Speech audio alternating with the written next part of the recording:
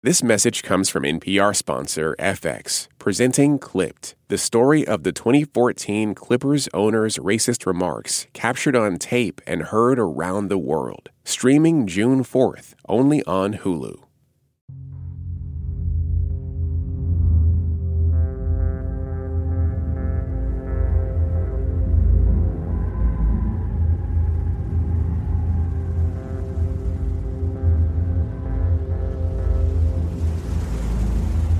In 1898, the United States made a crucial decision to join a war against another world power, Spain. It began in the Caribbean with two Spanish imperial territories, Cuba and Puerto Rico. The United States military provided support to rebels and engaged directly in the fight to help these nations gain independence. Then the U.S. got involved in another rebellion in another Spanish territory. This time, it was a nation on the other side of the world, the Philippines.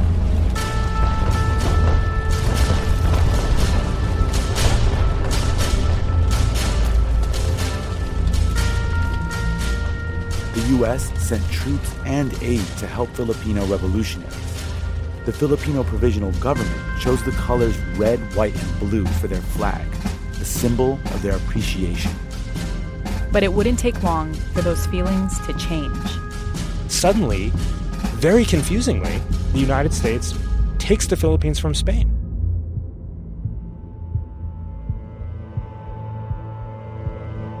Ends the war with a treaty at which no Filipinos were present for the negotiation, where it, for $20 million, purchases the Philippines from Spain. This is Daniel Immerwahr. I wrote a book called How to Hide an Empire, A History of the Greater United States. He's a history professor at Northwestern University. You know, you just can imagine the dashed hopes of people who'd been fighting for independence. Suddenly you have to realize they have to do it again. And they do it again. It should be the earnest wish and paramount aim of the military administration to win the confidence, respect, and affection of the inhabitants of the Philippines.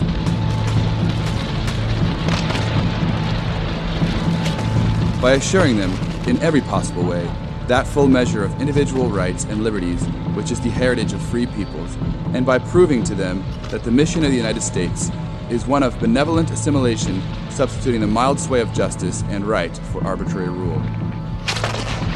President William McKinley. In February 1899, Filipinos began a new fight for independence, this time against the United States. And it becomes a war that just, consumes so many lives. I hope that when they are conquered, they will be made to see for many years the iron hand of military rule, the only kind for which they are suited. The United States is burning villages. I think the island's a most valuable acquisition. Their natural resources are almost beyond computation. General Frederick Funston. U.S. forces are concentrating people in camps or garrison towns where they're cut off from food supplies. It's torturing people with a kind of water-based torture that bears a discomforting resemblance to waterboarding today. Back then it was called the water cure, where dirty water was put into insurgents' mouths or suspected insurgents' mouths until they just sort of couldn't take it anymore. And it becomes a scandalous war.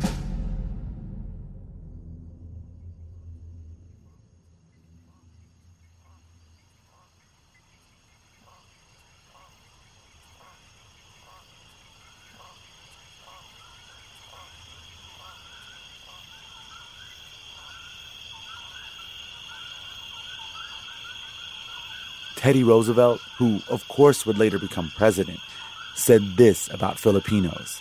So far as I'm aware, not one competent witness who has actually known the facts believes the Filipinos capable of self-government at present, or believes that such an effort would result in anything but a horrible confusion of tyranny and anarchy. The institutions of a free republic cannot at a leap be transplanted into wholly alien soil among a people who have not the slightest conception of liberty and self-government as we use those words. You might as well try to transplant a full-grown oak into alien soil.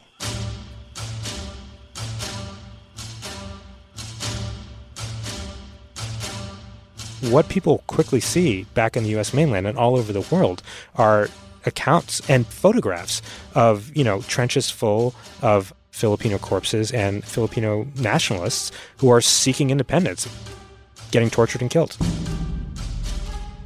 And that's really hard to understand how that's compatible with the animating virtues of the United States, the core values of the country, at least the core values that had been articulated in 1776. That war drags on. It just does not end, and it drags on basically until 1913. So from 1899 to 1913, it only was recently surpassed by Afghanistan as the longest war the United States has ever fought. We think that war killed some, 750,000 people. The U.S. was taking control of nations across the world.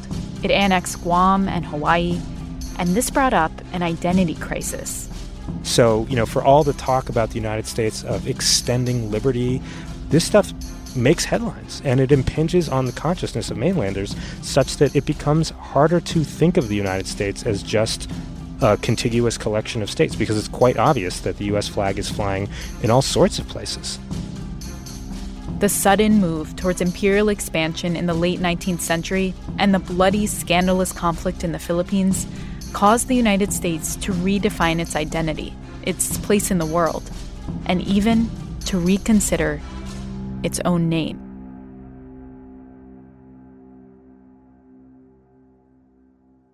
This is Vanessa Quinones calling from Fredonia, Wisconsin, and you're listening to Throughline from NPR. I want you guys to know that I think you're amazing. Keep up the great work. This message comes from NPR sponsor Squarespace. Kickstart or update written content on any website, product description, or email with Squarespace AI, generating instant, personalized results that know and show your brand identity. Explain what your site is about, choose your tone, and enter what you need to get short or long-form text. No matter the placement, Squarespace AI makes it easier to go live, stand out, and succeed online. Use code THROUGHLINE to save 10% off your first purchase of a website or domain. Hey, I'm Rand Abdel Fattah. I'm Ramtin Arablouei. And on this episode, when the United States became America. We are in the midst of another election year, and the word America is going to be thrown around by every candidate ad nauseum. You can hear it, right? God bless America, American values, America as a shining city upon a hill. Make America great again.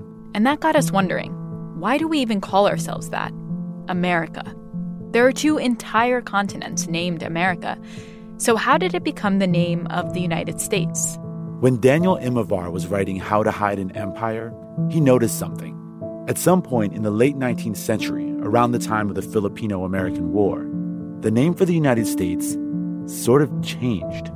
I did not go into this having any thought that the name of the country had changed at all. I mean, I got a doctoral degree in U.S. history, and at no point had I read anything about that.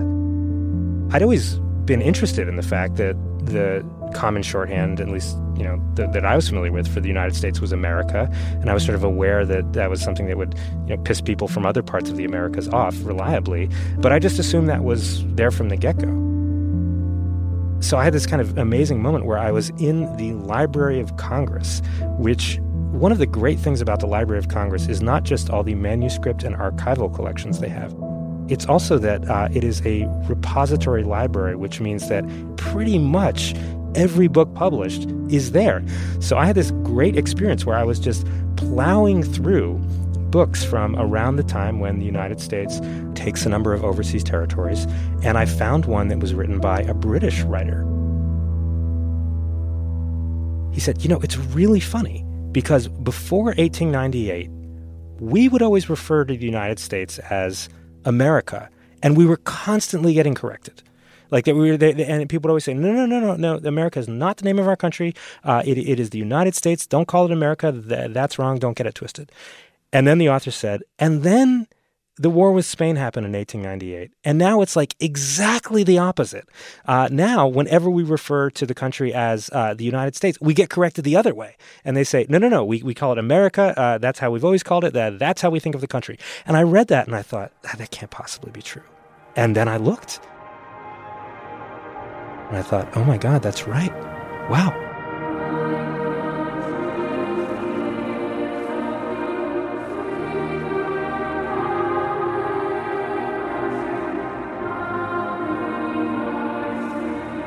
Another way that you can see it, and this kind of stunned me, is I looked at all of the anthems I could find about the United States. And so it would be like, these are familiar to us today. Yankee Doodle, Hail to the Chief, My Country 'Tis of Thee, Battle Cry of Freedom, same deal, other side, Battle Hymn of the Republic, Stars and Stripes Forever, and the Star-Spangled Banner. These are all 19th century or 18th century songs that people sang about the United States.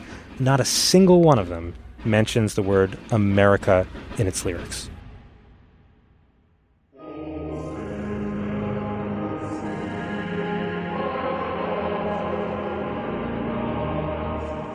The national anthem, Star-Spangled Banner, does not refer to America at any point.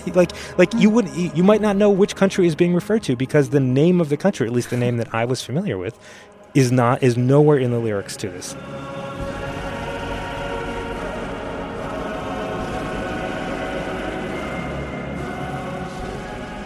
America the Beautiful and God Bless America, those are all anthems that come after 1898.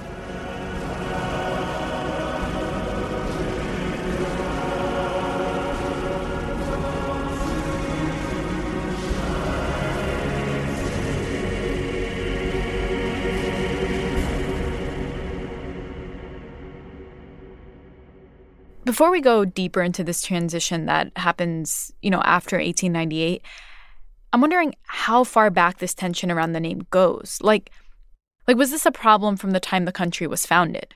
Right. So when the United States is founded, it gets a name, and the name is the United States of America. From the get-go, there are two problems with the name. Problem one is it's kind of a mouthful.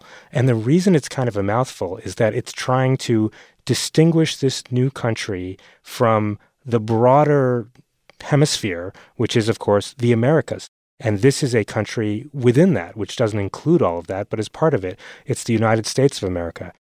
Then that introduces some real problems about how do you refer to it colloquially. 10 syllables is quite a lot, and that's not how people are going to refer to it on a daily basis. So from the get-go, there are arguments about, well, should we just shorten it? Should we call it Fredonia? And maybe the people could be called Fredonians or something like that, or Friedish, like Swedish. Why Fredonia, though? It seems so random, Fredonia. Well, it's the free land. It's the land of free people. The Friedish, if you will.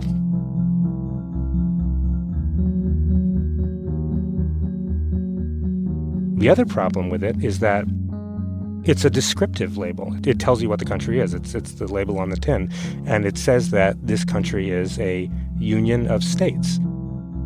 At the very beginning, when the name is first proposed, it does seem like it's going to be a union of states. But by the time the United States actually legally wins its independence from Great Britain and the treaty is ratified on both sides, the name is no longer accurate. Because by that time, the United States has mutated a little bit such that it is now no longer just consisting of states. It actually consists of states and territories. So the word union isn't quite right. Union implies a sort of voluntary entered into status, so a marriage is a union in that way. When you've got territories that didn't sort of consent to join, union isn't quite right. And then, of course, it's not a union of states. It's a collection of states and territories. What does it say about sort of the founders and the principles that they kind of imbued in this name? I mean, they decided to call it, like you said, a mouthful, the United States of America. Why do you think that they decided to go with that? What were they hoping to convey with that? I don't have a great answer, but one thought would be that the nationness of this place was in dispute from the get-go. I mean, it wasn't clear that people from Georgia and people from New York and people from Pennsylvania really considered themselves to be part of the same nation, a single people. And the title, United States, signals that, right? These are different states. States is usually the word we use or the word they used for whole countries. So this is a union of separate countries. And I think the complicated name sort of gets at that.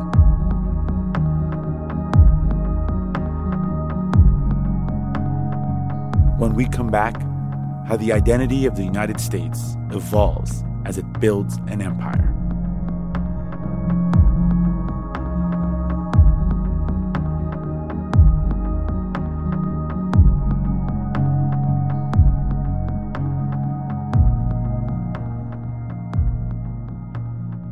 Hi, this is Guy from Israel, also known as Palestine, and you're listening to Throughline from NPR.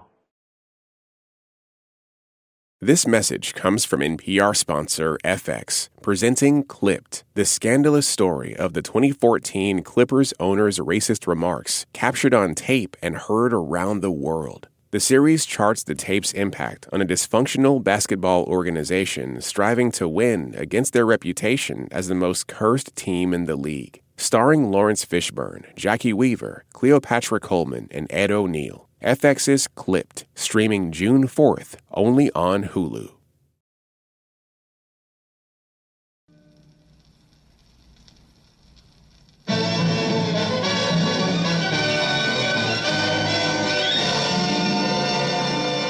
You know, one thing that really caught my attention was the nickname Columbia for the United States. Why did people refer to the U.S. as Columbia? Like, what did that even mean? So this is from this nice moment in the early republic when people feel that the name is negotiable and are casting around for names that sort of, fit better in a poem, for example, that just sort of have a kind of romanticism to them. So Fredonia is one option. Columbia, like the District of Columbia, tends to be a far more common option. And so you might ask, why Columbia? What is in that word? Well, I mean, it's a direct reference to Christopher Columbus. But in referring to their country as Columbia, they are, first of all, asserting some kind of difference between themselves and the Old World. This is the New World, the world that Columbus discovered. And they're also, kind of hinting toward a kind of solidarity with the other parts of the New World. Son of a drum of fame, let Washington's great name ring through. If you look at the anthems that are most sung about the United States in the 19th century, Columbia, that's one. That's what it's called. Hail Columbia, that is a different anthem. And Columbia, Gem of the Ocean. You can just see a lot of enthusiasm for this way of thinking about the country.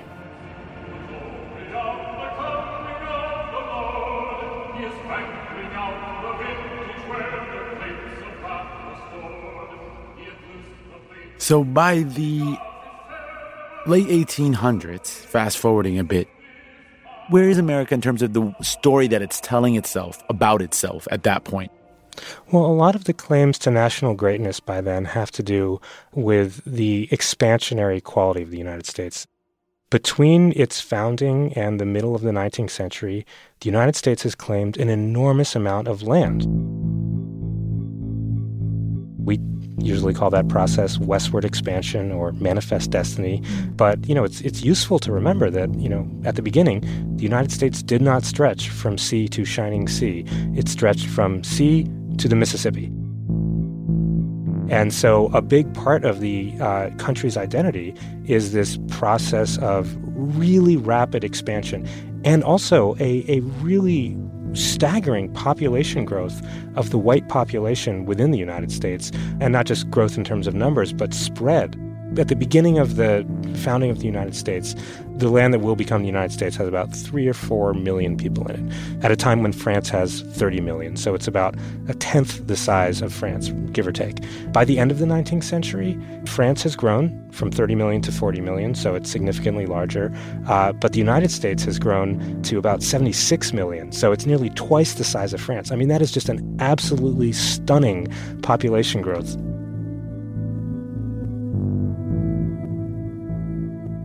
This is a land that is reproducing at just an enormous pace, and that has a lot to do with a sense of the special destiny of the United States.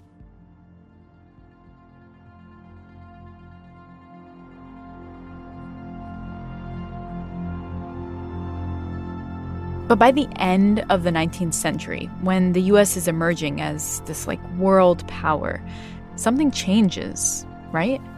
Yeah, so it's interesting. By this time, there's still a kind of evasion about referring to the United States of America in shorthand as just America, and people tend to go for the Republic, the Union, the United States. Sometimes if you're writing it, it might just be the U period states. Things change at the end of the 19th century, and it's not the way you might think it would be. It's not a just sort of gradual shift. As far as I can tell, there's actually a pretty abrupt shift. So in 1898, the United States enters a war that Spain is already fighting with its colonies. There's a series of colonial revolts that are taking place within the Spanish Empire. The United States enters this ostensibly to assist Spain's rebelling subjects, but in doing so supplies a decisive burst of force that ends the conflict that had been going on for quite some time, ends it with Spain defeated. And then the United States, to the surprise of many of Spain's colonized subjects who interpreted the United States to be an ally, then it takes over a number of Spain's colonial possessions. So very quickly, the United States seizes Puerto Rico, Guam, and the very populous Philippines. And then at the same time, in a sort of burst of imperial enthusiasm, it also takes the non-Spanish lands of Hawaii and American Samoa.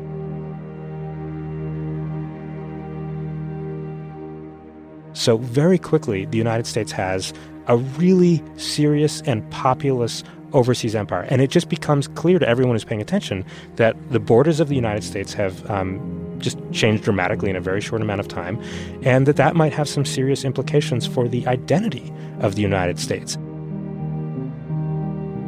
Once the Philippines is part of the United States, once Puerto Rico is part of the country, then people start to have very different thoughts, and they start to think, is this really a union of states? Mm-hmm. Because suddenly the name no longer works in any way. It's not a union, because this was certainly not consensual. It is not a collection of states, because places like the Philippines are quite clearly colonies, and it's not at all clear that they're going to be states. And it also isn't entirely restricted to the Americas either.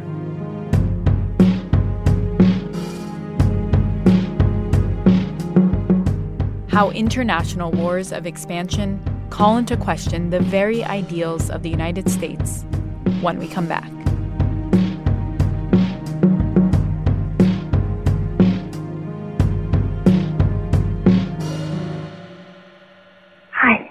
Kayla from San Rafael, California. I'm at work, but you're listening to Throughline. Pro-Palestinian protests have popped up on college campuses across the country.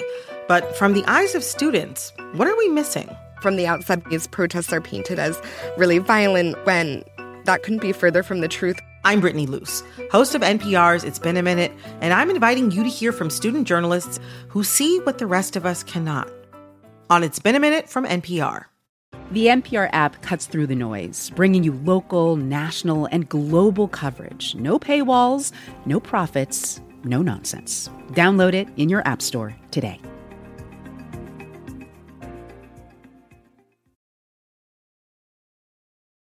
By the end of the 19th century, the U.S. had annexed several territories around the world.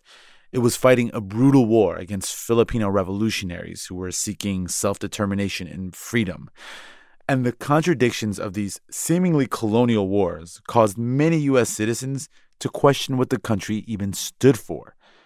But the reality is, the wars of expansion had been building for a century and had many supporters. Some people are quite proud of that. People like Teddy Roosevelt, an ardent imperialist, are quite eager to revise how they see the United States.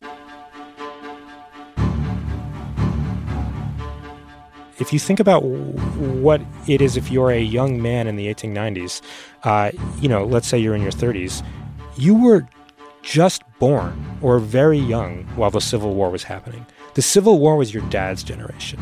And so there's a very martial culture in the United States.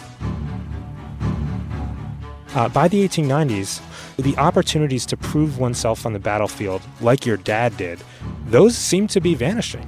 And there's, part of what seems to be in the air is men like Teddy Roosevelt who want to be hard.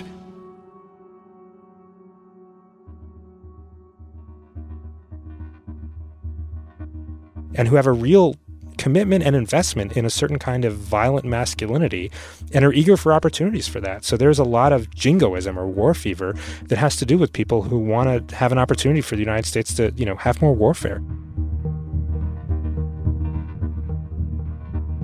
At the same time as that's all happening, there's this theory in the air that grows quite popular that the democracy in the United States has been sustained by the presence of a frontier.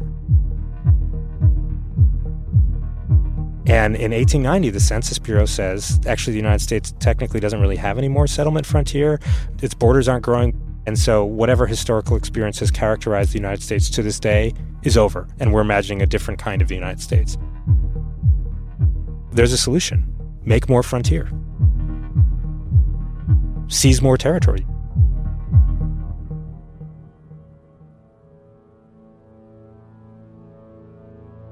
So here's something kind of amazing.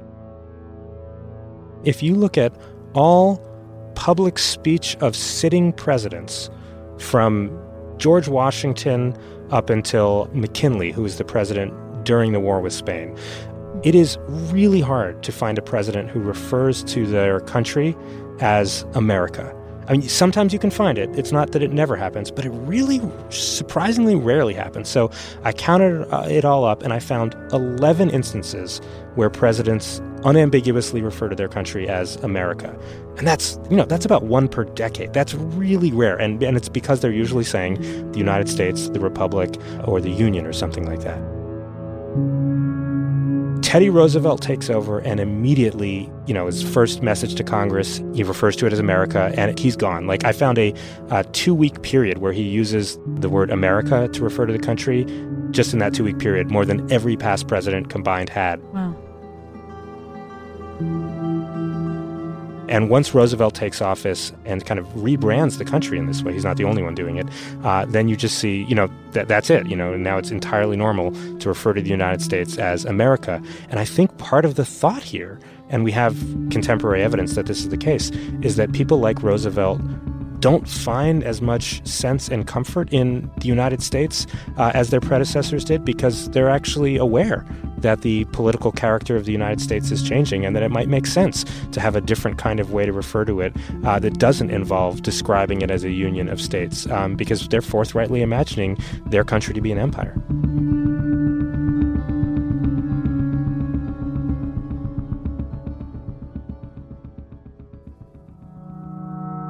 How does this happen? How do you think it leaks into the language and culture? Is it just like a million small decisions people make that add up to this cultural change? Yeah, sure. And we've seen semantic shifts happen. I mean, one of the amazing things the internet does is accelerates these, so you see them happen really quickly. New ways of referring to, especially identities, right? That's one of the things that is the most malleable and the most dynamic in terms of how we refer to ourselves, what words we use, what words we don't use, what words sound quaint to our ears that we aggressively reject. So you're familiar with people coming up with new ways to refer to themselves and the places they inhabit, because those words are really important and people use them a lot. And so when they start feeling like those words don't quite fit, they find new ones.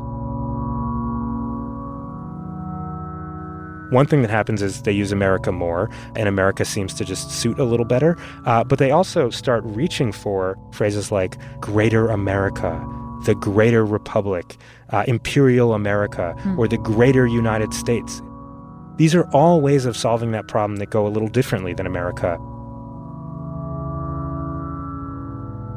In this moment, when the United States self-consciously becomes an empire, I mean, it had already been claiming lands for quite some time, but nevertheless, this is a moment when a lot of people and powerful people in the United States are saying, this country isn't a republic. This country is an empire, and that's an okay thing. Or some of them are saying that's a horrible thing and we need to reclaim our former status as a republic. But nevertheless, it's an argument that's happening out loud.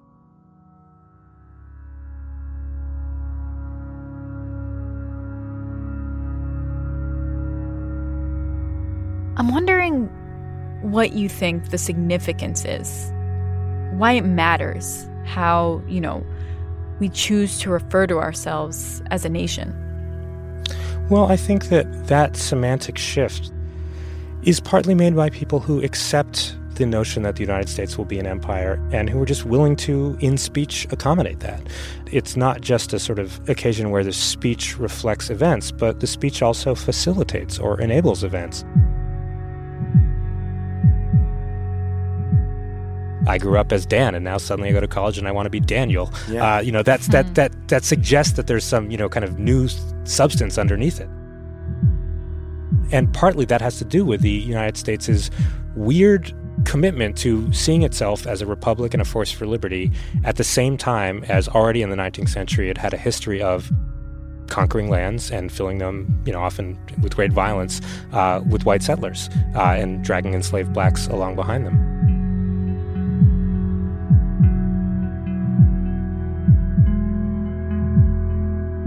At the end of the 19th century, that act of really just forthrightly taking far distant and populous colonies, that seems to be a new step in the eyes of a lot of people and a kind of moment to either admit the thing that the United States has always been, as people like Teddy Roosevelt see it. They're like, the United States never really was a republic if you look at its relations with Indians. So we should just say that out loud. Or it seems to others like a transition, possibly a deformation, possibly a maturation, like growing up. Okay, the United States is now, like Britain, like France, has overseas colonies. It's joined the adults table. And this is how you know it.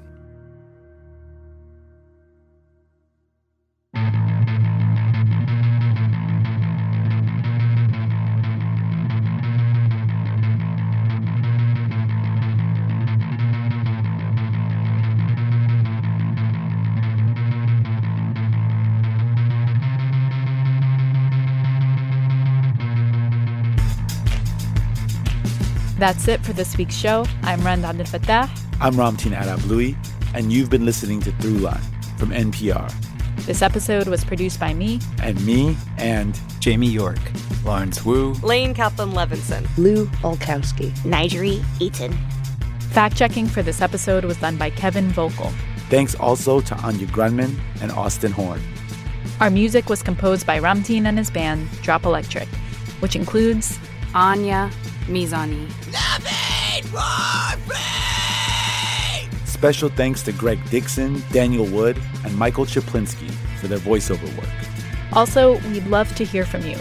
You can leave us a voicemail saying your name, where you're from, and the sentence, "You're listening to Throughline" from NPR by calling 872-588-8805. You might just hear yourself on our show. That number again is 872-588-8805. Thanks for listening.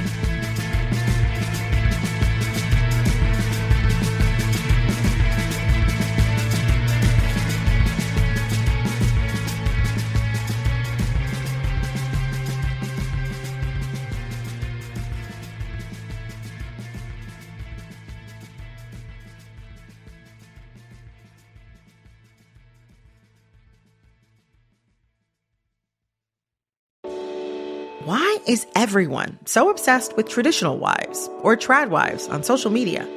This week, we're talking about the viral videos of women making marshmallows and mozzarella from scratch, and how behind the sheen of calm kitchens and cute fits, there's some interesting pessimism about our modern world. And that's worth digging into. Next time on It's Been a Minute from NPR. I'm Rachel Martin. You probably know how interview podcasts with famous people usually go. There's a host, a guest, and a light Q&A.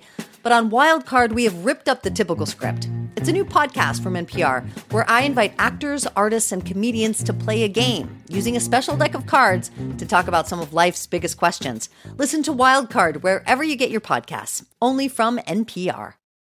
Jasmine Morris here from the StoryCorps podcast. Our latest season is called My Way. Stories of people who found a rhythm all their own and marched to it throughout their lives. Consequences and other people's opinions be damned. You won't believe the courage and audacity in these stories. Hear them on the StoryCorps podcast from NPR.